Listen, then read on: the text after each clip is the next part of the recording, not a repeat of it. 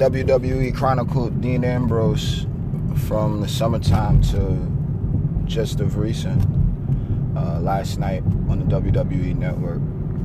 If you caught it, I'm sure you enjoyed it, and if you didn't, then I would highly recommend that you go and check that out, because it gave true insight into what we haven't been given as far as what was going on between him and the Shield for the past couple of weeks. In the off chance that Dean gets to hear this, Dean, we with you, brother. And maybe not everybody can understand. I barely even understand, but I think that's the first step. You can see back in the summertime, he was highlighting a lot of his emotions over the past, well, I guess at this point, he was out for 9 months, we'd call it. So let's say 8 months, that was a large, he said that number a lot of times. So in the 8 months that he was out and dealing with MRSA, spelled MRSA, and hoping that it wouldn't get into his bloodstream, which would have definitely started dealing with his organs and could have resulted in his demise. And we all know we didn't want that at all. You know, I was highly with Dean during his injury. Personally, I wished him well every day. You know, I didn't know that his injury was anywhere near that serious, but paying attention to that Chronicle series, that documentary on it, it was deep, you know, to learn that he was going through that much. You know, you assume when these superstars get injured, of course, they have world-class medical staff and, you know, people that take care of this stuff. They're trained in this. So you think, okay, cool, to do a little bit of physical therapy, a little rehab, and they all right. But it turns out that his situation was much more serious than any of us out in the WWE universe thought. So, you know, to see him, you know, still being him, and it might not be necessarily the popular wacky Dean, as some people on different parts of the internet like to call him, but he was a lot more serious. You know, you get to see a bit of his soft side, you know, just hanging out in Las Vegas with his wife, Renee Young, who's luckily our commentator now on Monday Night Raw full time. By the way, tonight's Survivor Series, get that if you ain't got it yet, okay? But you get to see a different side of Dean. You get to see him a little more serious, you get to see him a little more affectionate. They highlighted a lot of aspects of who he is as a human being outside of a WWE superstar, but you could see that his WWE superstardom had spilled over into his real life because of the injury. It was I don't want to give away everything. I would rather you go watch it for yourself, but Dean was definitely it was a little bit more of a dark series. It wasn't supposed to be that happy-go-lucky, yeah, I'm a crazed lunatic, watch me now. No, it wasn't that. It was literally him and his feelings. Well, you know, and his take on feelings. You know, it was very, very well put together. You could see his internal struggle or conflict with being there for his brothers, you know, and as I've stated a few times on a couple of other podcasts that I've uploaded, I can understand, you know, attempting to be there in the name of brotherhood and friendship, really, you know, from my space, because I was raised believing that, you know, loyalty is a lot thicker than blood. So to be loyal to them, some people call it selfish, some people call it jealous, you know. I think it was more so of that hunger, you know, and this is a part of why WWE is the way it is. You know, if we were back in the Attitude Era with guys like the Shield, we could have had, and the championships attached, we could have had a Universal Champion, an Intercontinental Champion, and a European Champion, you know, and then everything would have been grits and gravy. Sadly, that's not the case anymore for whatever reasons, and it's okay, you know. But this is a part of the reason as to why Dean was upset. Like, you can't have 3 megastars on a brand where they're all together. It worked, you know, but if everybody wants a piece, everybody wants to walk around with a championship, then that would have been that, you know. If we're looking at it, Seth Rollins and his nice little tag team title necklace, along with the Intercontinental Championship around his waist, did look very cool. But at the end, he would have been walking around with 2 titles. Roman walking around with 1 and Dino walking around with 1. But Roman's championship looks like, well, at the time, it was the Universal Championship. It's that. It means you're the face of the company. It means you're doing all of the stuff, you know? You are the representation of the company's champion. You know? The Intercontinental Champion, I believe the meaning behind the championship now means that you are the Iron Man of the product, the company. You know, you're at the shows, the live shows, and you're at the signings. You're doing everything you can. You're taking all of the bumps. You're taking all of the hard hits. You're going through everything that a WWE superstar that isn't quite the face of the company, but you know, Jesus Christ. I don't understand what some of these people are. I guess he definitely agrees with what I was saying. If you like what I say, honk twice. Apparently, you'll honk. Look, that was the second one. So with these things said and shared, we'll get back into it. But the Intercontinental Championship, you know, it signifies that you are one of the hardest workers in the company right now, you know. And then, you know, I mean, Dean was a great Intercontinental Champion. You can go back to when we were trying to get the title to be quote-unquote relevant again. I say it never lost its relevance. But, I mean, again, because these are spiritual entities, in my opinion, but that's a whole nother story for a whole nother podcast. But I see, you know, Dean Ambrose and The Miz from, you know, SmackDown era, in the first part of the Superstar shakeup. You know, I see,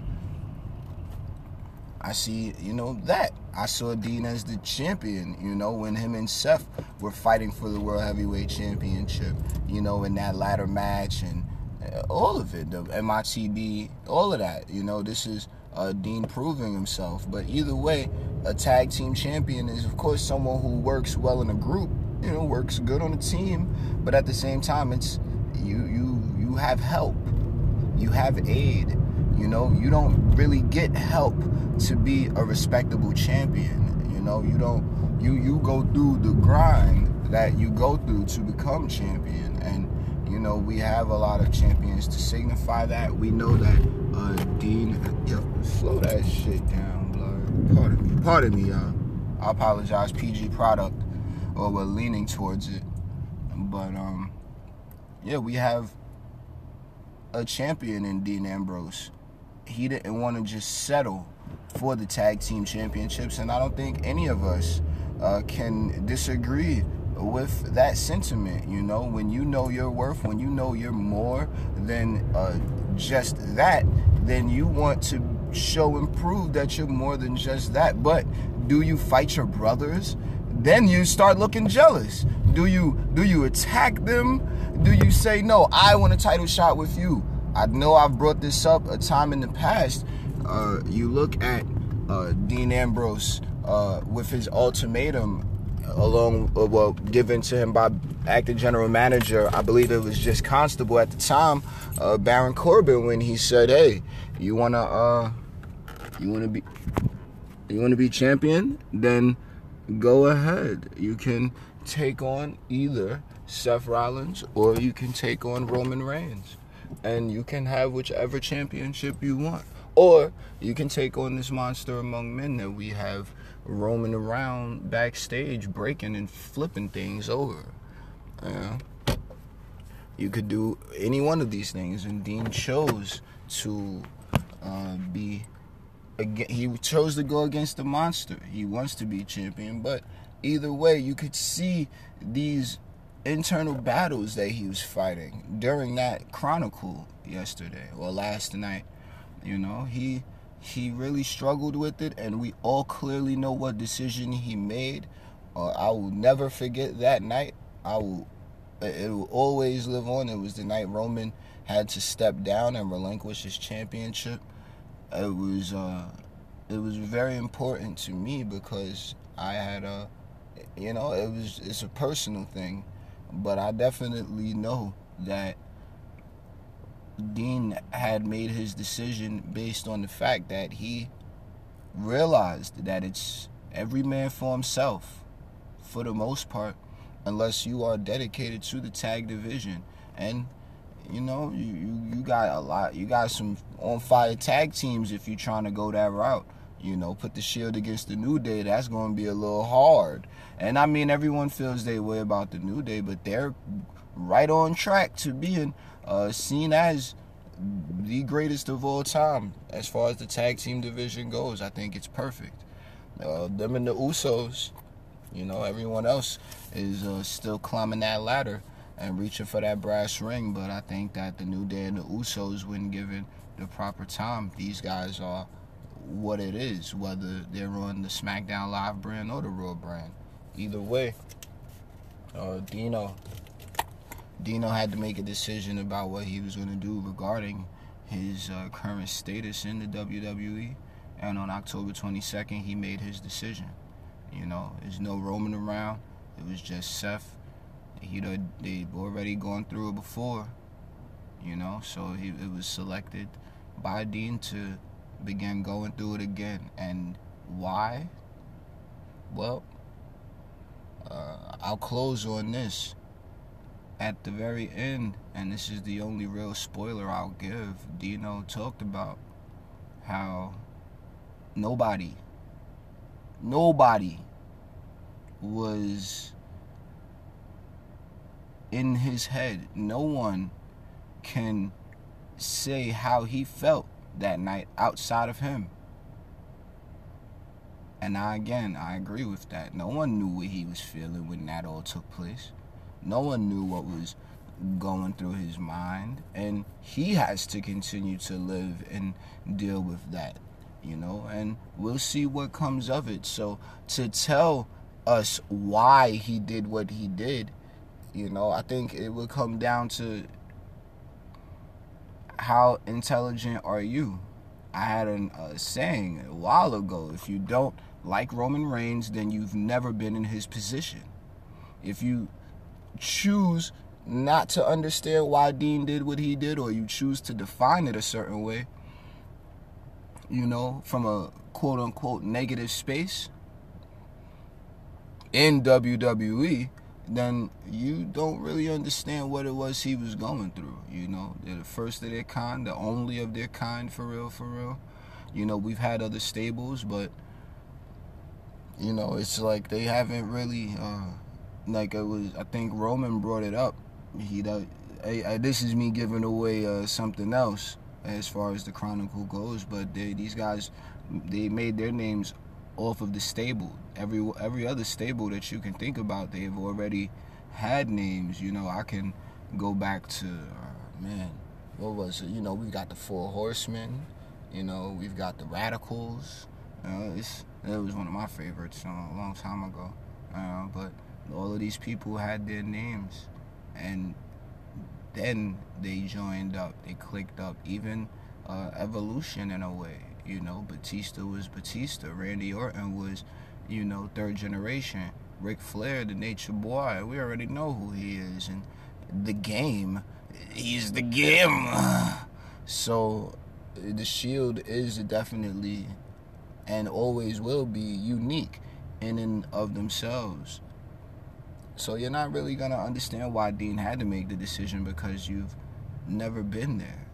I can understand his sentimentality, you know, and it's not about whether I agree with it or disagree with it. It's about being able to comprehend why he made the decision that he made, you know.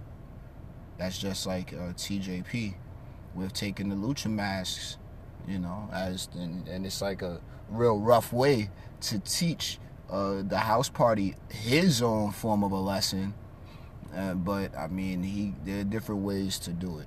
Either way, that was a quick analysis of the WWE Chronicle of Dean Ambrose.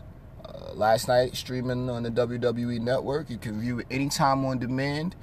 And tonight is Survivor Series. The kickoff show is at 5. I will be present for it. If you haven't heard me trying to speed back, I'm trying to get there so I could be in early. I've got my popcorn. I've got my little championship title, and I got my Talking Smack mug. So I'll be paying very close attention to the kickoff show, and I'll be definitely hype about the main show. So with that being said, it's your boy Blake, broadcaster from the shadows. I will talk to y'all soon.